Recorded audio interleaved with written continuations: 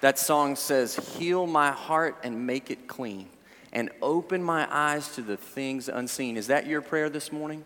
In your own way, if you feel comfortable, would you just lift your hands and make that your prayer today? Father, we sing Hosanna today. We sing Hosanna in the highest because you are the great God. And Lord, we pray today that you would heal and that you would mend and that you would open, Lord, that you would give us a burden for your work. We thank you for your word and we thank you for all that you've done. But God, we pray for those that need healing today. We know you're able to heal. God, we pray that you would open our eyes to see what you're doing in the world and not just what we see, but let us see through your lens. In Jesus' name we pray. Everyone said, amen. Thank you, Metro Choir, ministry today in song, Hosanna. A little over 25 years ago, at the height of Operation Desert Storm, Ruth Dillow received a very sad message from the Pentagon. The message stated that her son Clayton had stepped on a landmine in Kuwait and was killed. Ruth later wrote these words, "I can't begin to describe my grief and shock. It was almost more than I could bear. For 3 days, I just wept. I expressed anger and loss. For 3 days, people tried to comfort me, but nothing worked. The loss was simply too great." But 3 days after she received that message, the phone rang. And the voice on the other end said, "Mom, it's me. It's Clayton. I'm alive." Ruth said, "I couldn't believe it at first, but then I recognized his voice, and I realized he really was alive. The first message was all a mistake, and she said, I laughed, I cried, I felt like turning cartwheels because my son, who I thought was dead, was actually alive." The feelings that Ruth Dillow experienced, the pain, the sorrow, the loss, and the joy and the jubilation have to be similar to those feelings that the two travelers on the road to Emmaus in Luke chapter 24 felt. Turn with me there if you would. You see, in this part of the scripture, we find a passage where it's just after the resurrection of Jesus. Or just before the resurrection of, just after the resurrection of Jesus, but not everyone knew what was happening. And these two travelers were on their way to Emmaus. And as they traveled, they had conversation that the scripture allows us to peer into. They were disappointed. They were upset. They were hurting. They were broken. They talked about how they had high hopes for what was going on. You see, the resurrection had happened, but they weren't aware of it yet. They had high hopes for who Jesus was. They thought that Jesus was going to come back and be the Messiah, but Jesus died. They had high hopes that he would restore Israel and make Israel this prominent nation, and now they would rule, and it would be their turn to be in charge for a while, but Jesus died. They put all their eggs in one basket, and now that basket had been turned over. Does that sound familiar to some of you? Look with me, if you would, at Luke chapter 24, beginning in verse 13. The scripture says this, "Now that same day, two of them were going to a village called Emmaus, about 7 miles from Jerusalem. They were talking with each other about everything that had happened." Stop right there a moment. They were rehearsing the story. They were rehearsing the accounts. And you know, that's something that we do. When you're alone sometimes, when you're driving in your car, when you're by yourself, don't you do that? Don't you rehearse everything that's happened? Sometimes disappointment starts to creep into our life, and we start to talk about and think about the things that we wished would have happened. I wish that marriage would have worked out. I wish I would have passed the test. I wish my kids would have come home. I wish the surgery had been successful.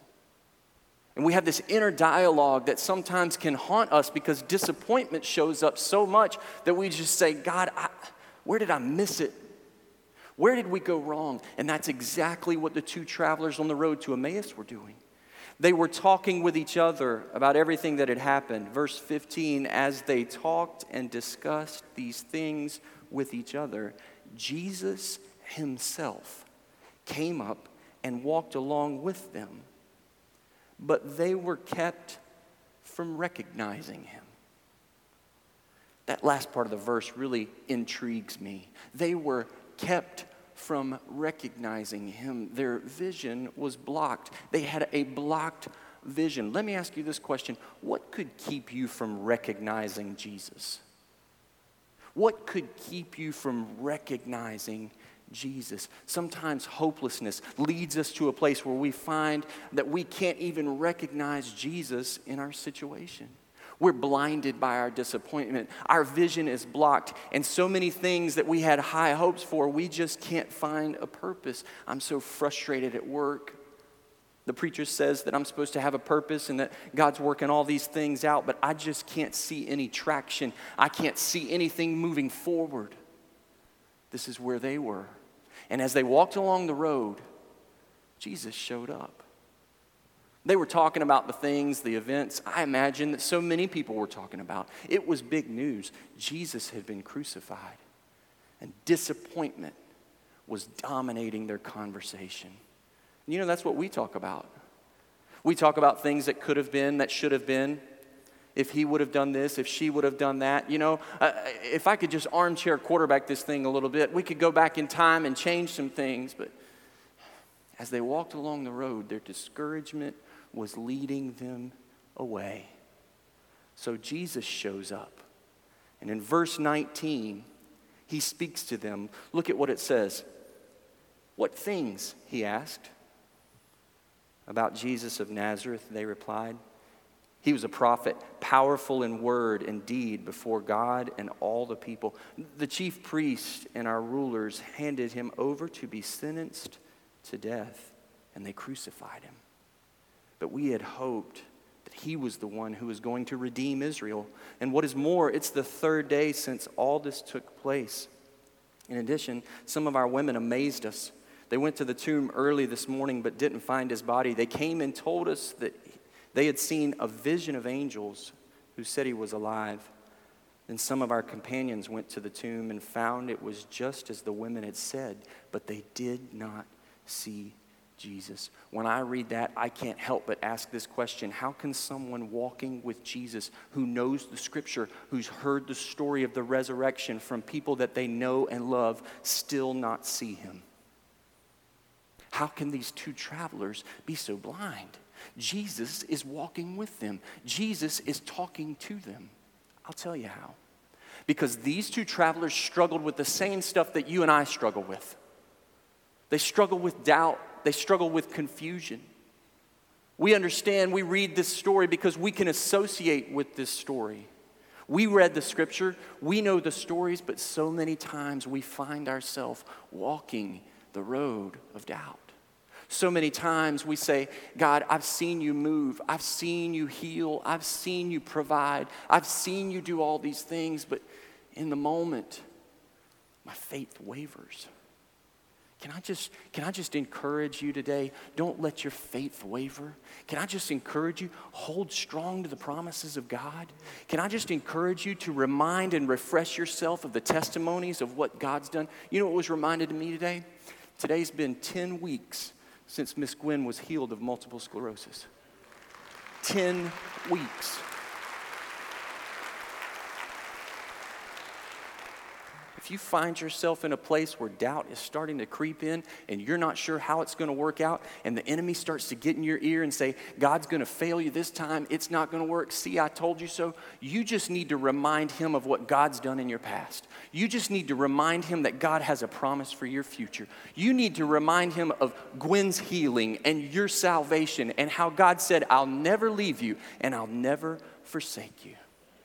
Remind yourself of the promise.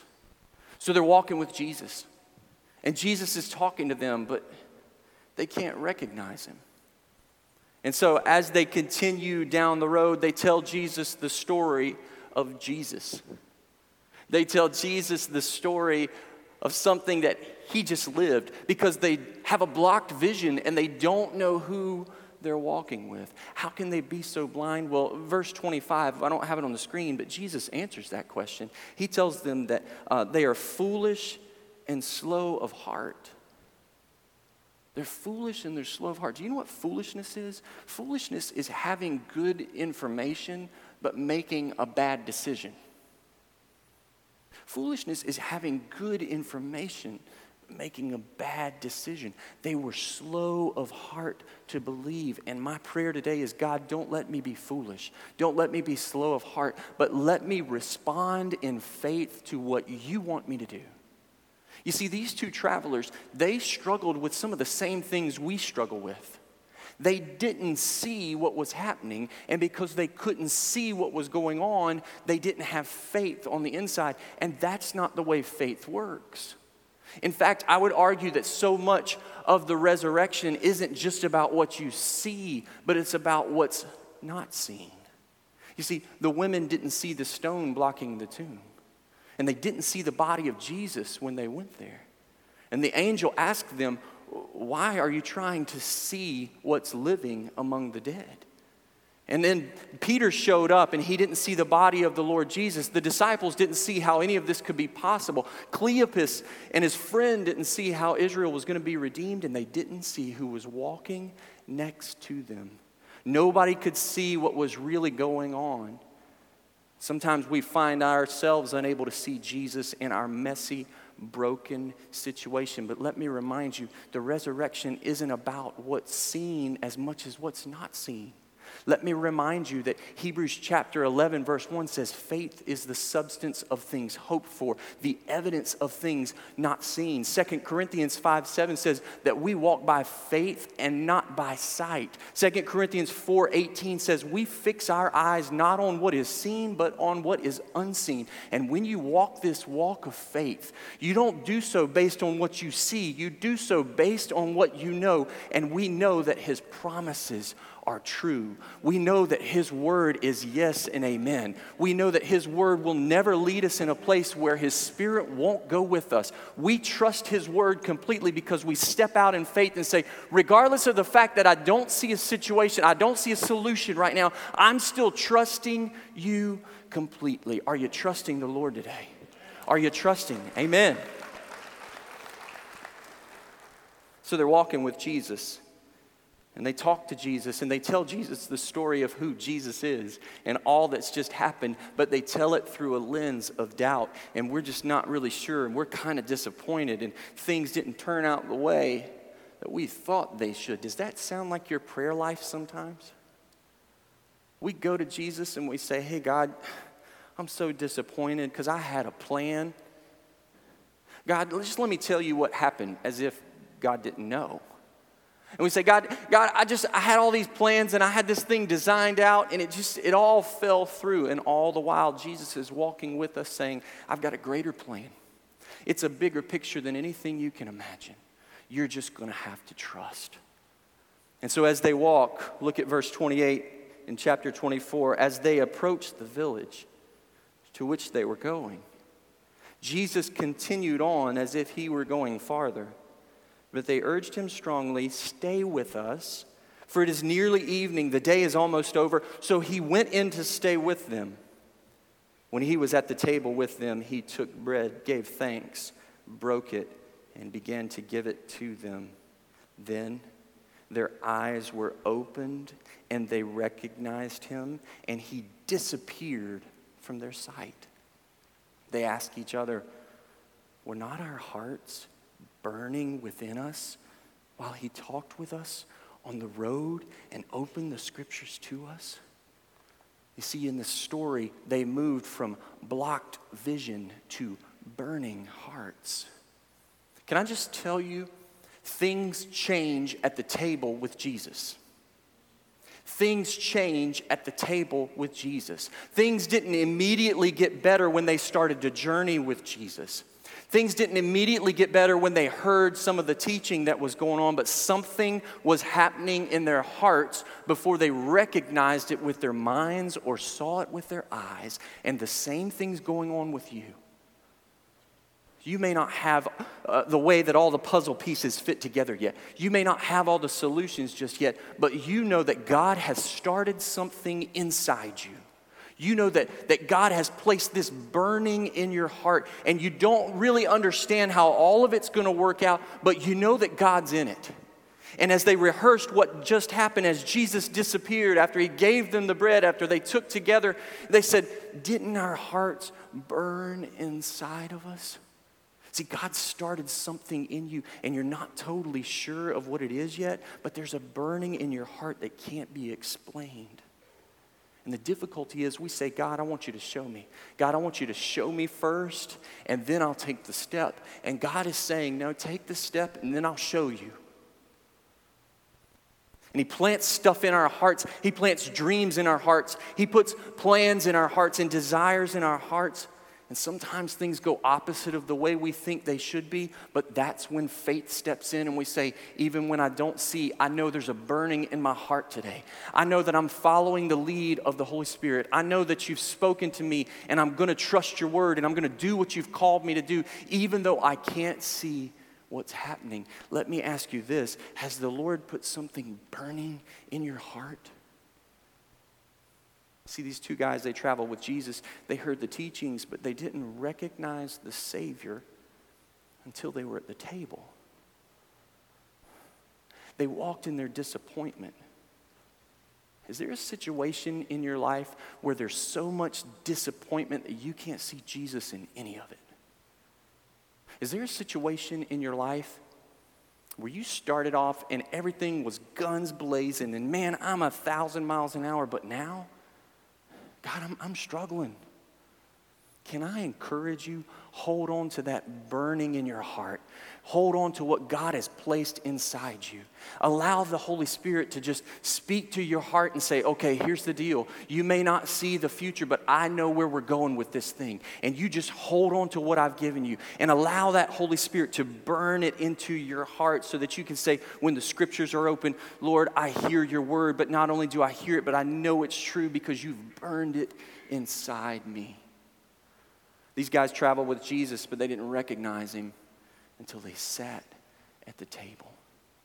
Think about that. They've journeyed with Jesus.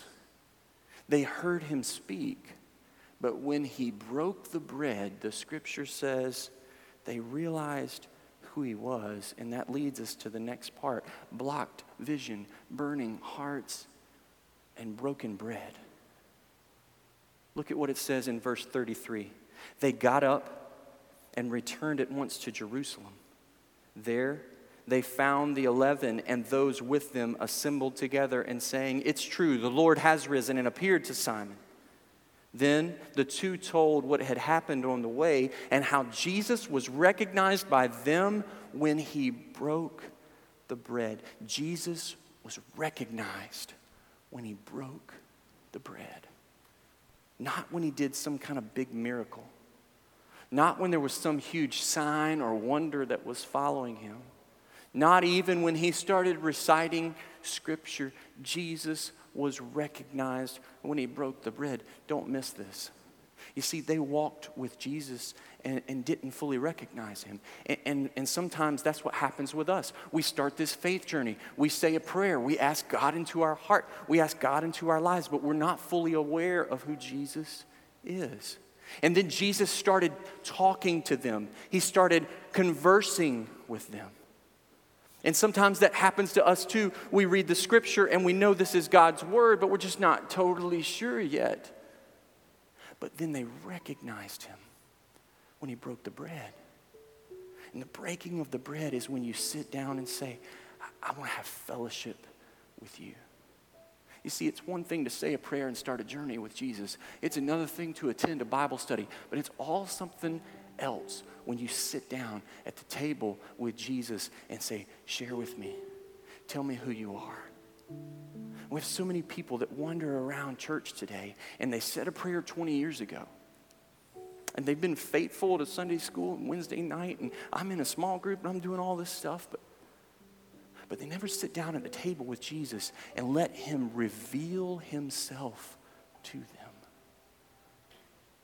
Are you seated at the table with Jesus? Are you listening to what the Master says? Are you allowing him to reveal himself to you in close, personal relationship? Not just a prayer, not just, hey, I heard about you. Hey, I can recite some facts and I can put some scriptures out and I can even tell you where they're found. That's great. That's powerful. But are you seated at the table with Jesus? Is he breaking bread? Is he blessing it? Is he speaking into your life in a way that reveals who he is to you? That's part of the miracle of what we do here today. We don't do communion just because it's on the calendar. We don't do all this just because we say, well, we got some folks that really enjoy decorating and that's why we'll do communion. No. This is special to us. We believe that something powerful happens when we take communion. We believe that Jesus reveals himself to us. This is a sacrament for us. When we participate in this, there's some things, we'll talk about this later, but there's some things I want to help you identify with. And the first thing is this. This is the Lord's table. This is not the church's table. That's important to know. This is not my table. This is not your table. This is the Lord's table. And since it's his table, we respond to his invitation to come. I've been to people's home to have dinner before, and I've had people in my home to have dinner before. And anytime you're a guest or anytime you receive guests, things are a little different. You tell your kids to make sure they comb their hair and pick up their stuff. And before they get there, you're getting all the stuff out and you want to make sure the dishwasher didn't leave any of the forks dirty. And you start to prepare all that stuff. But you know what happens in probably every home I've been in? I can't remember it happening different than this. When you go in to eat, wherever the table is, if you're a guest and you show up, or if someone comes in your home, there's this time where everybody just kind of stands there for a moment. Because nobody wants to take the wrong seat. And we understand that's manners and that's etiquette and that's the right way to do it. But you know what? That's because you don't own the table. And then when the person who owns the home comes in and she says, you sit here. Or he says, hey, why don't you have a seat right here? Then you go ahead and you make yourself welcome because you respond to their invitation because they own the table. Can I just tell you, this is the Lord's table. And he's inviting you to come. He's drawing you to come. And when you come with a heart that says, this is your table, this is your invitation, this is your agenda. God, we're going to sit at this table.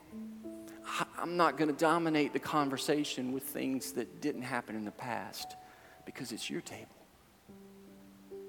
This is your table. I want you to talk to me about the things that you want to talk to me about.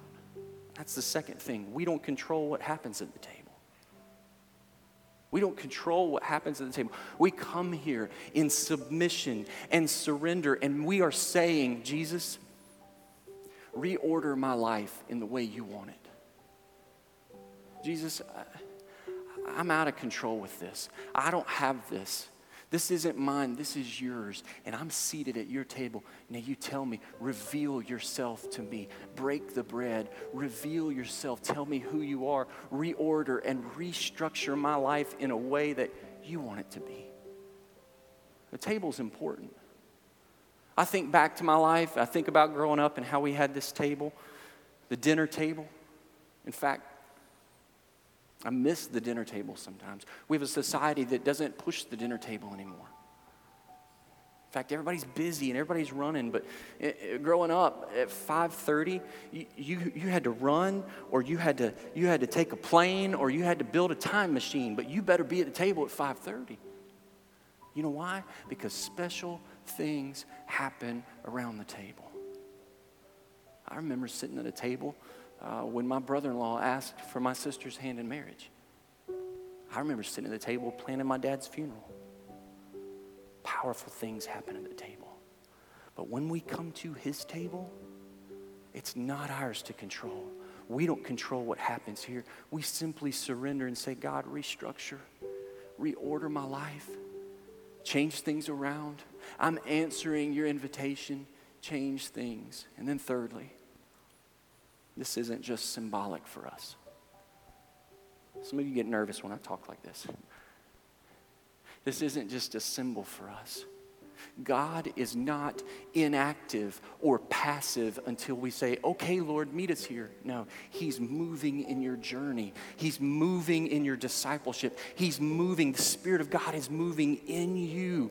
And when we come to this table, we believe that this is part of God just revealing himself to us. Again, it's not just a symbol.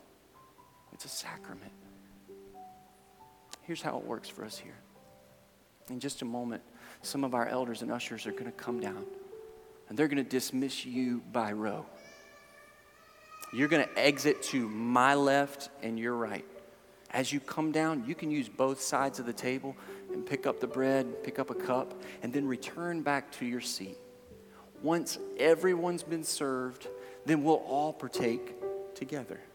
If you're here and you have special dietary needs, we have gluten-free communion at the round tables on the side. But you see there's a table in front of every section. And as our music team leads us in a song, here's what I want you to do. 1 Corinthians, Paul writes in Corinthians and says that we should examine ourselves before we receive this, before we come to the Lord's table. I want you to ask yourself this question. Is there anything that I have blocked vision in my life? Is there anything that's blocked me from seeing God move? Is my disappointment, is my hopelessness blocking me from seeing what God wants to do? I want you to evaluate your life and say this, God, am I trying to reorder things in my way, or will I allow you to burn some things in my heart and just trust even though I don't know yet? And then I want you to ask yourself this question, Lord, how do you want to reorder my life today? As our music team leads us, would you come to the table?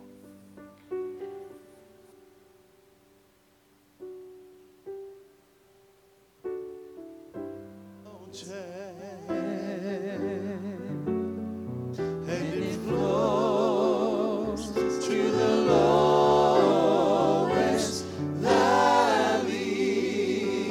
Oh, the blood that gives me strength from day to day. It will never lose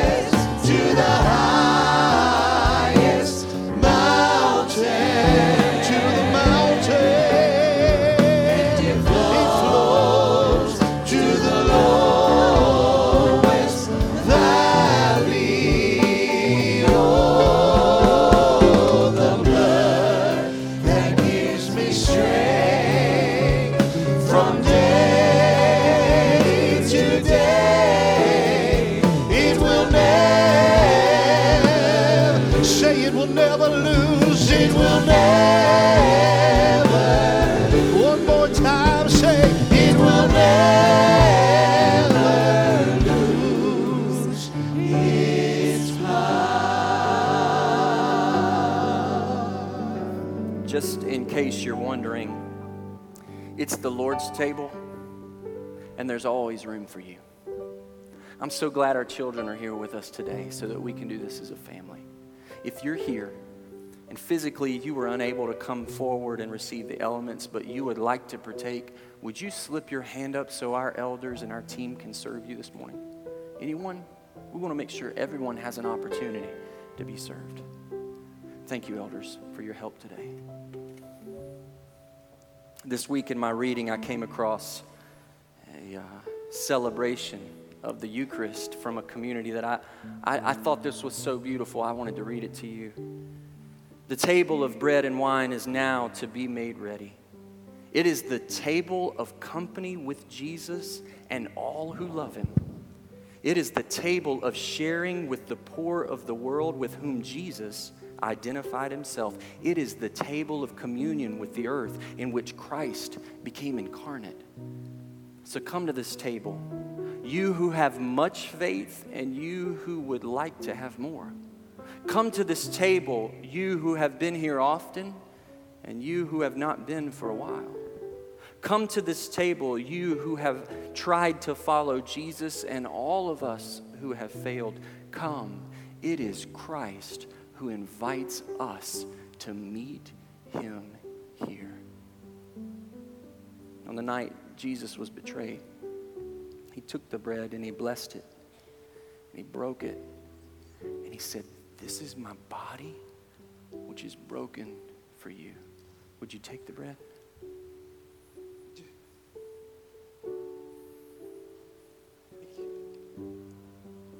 And after supper,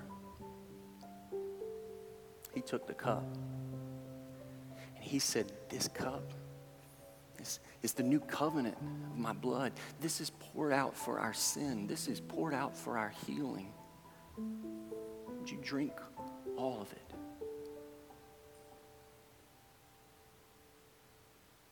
Now find a place in front of you to set that cup down, and in your own way, just lift your hands and thank him.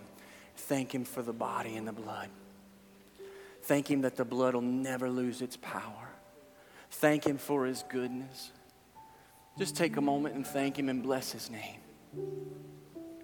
Just take a moment and meet him at the table and answer his invitation. Just take a moment today and say, "God, burn some things in my heart. Burn some things in my life. Remove some doubt. Remove the disappointment. Don't let my vision be blocked, but let me see you walking with me."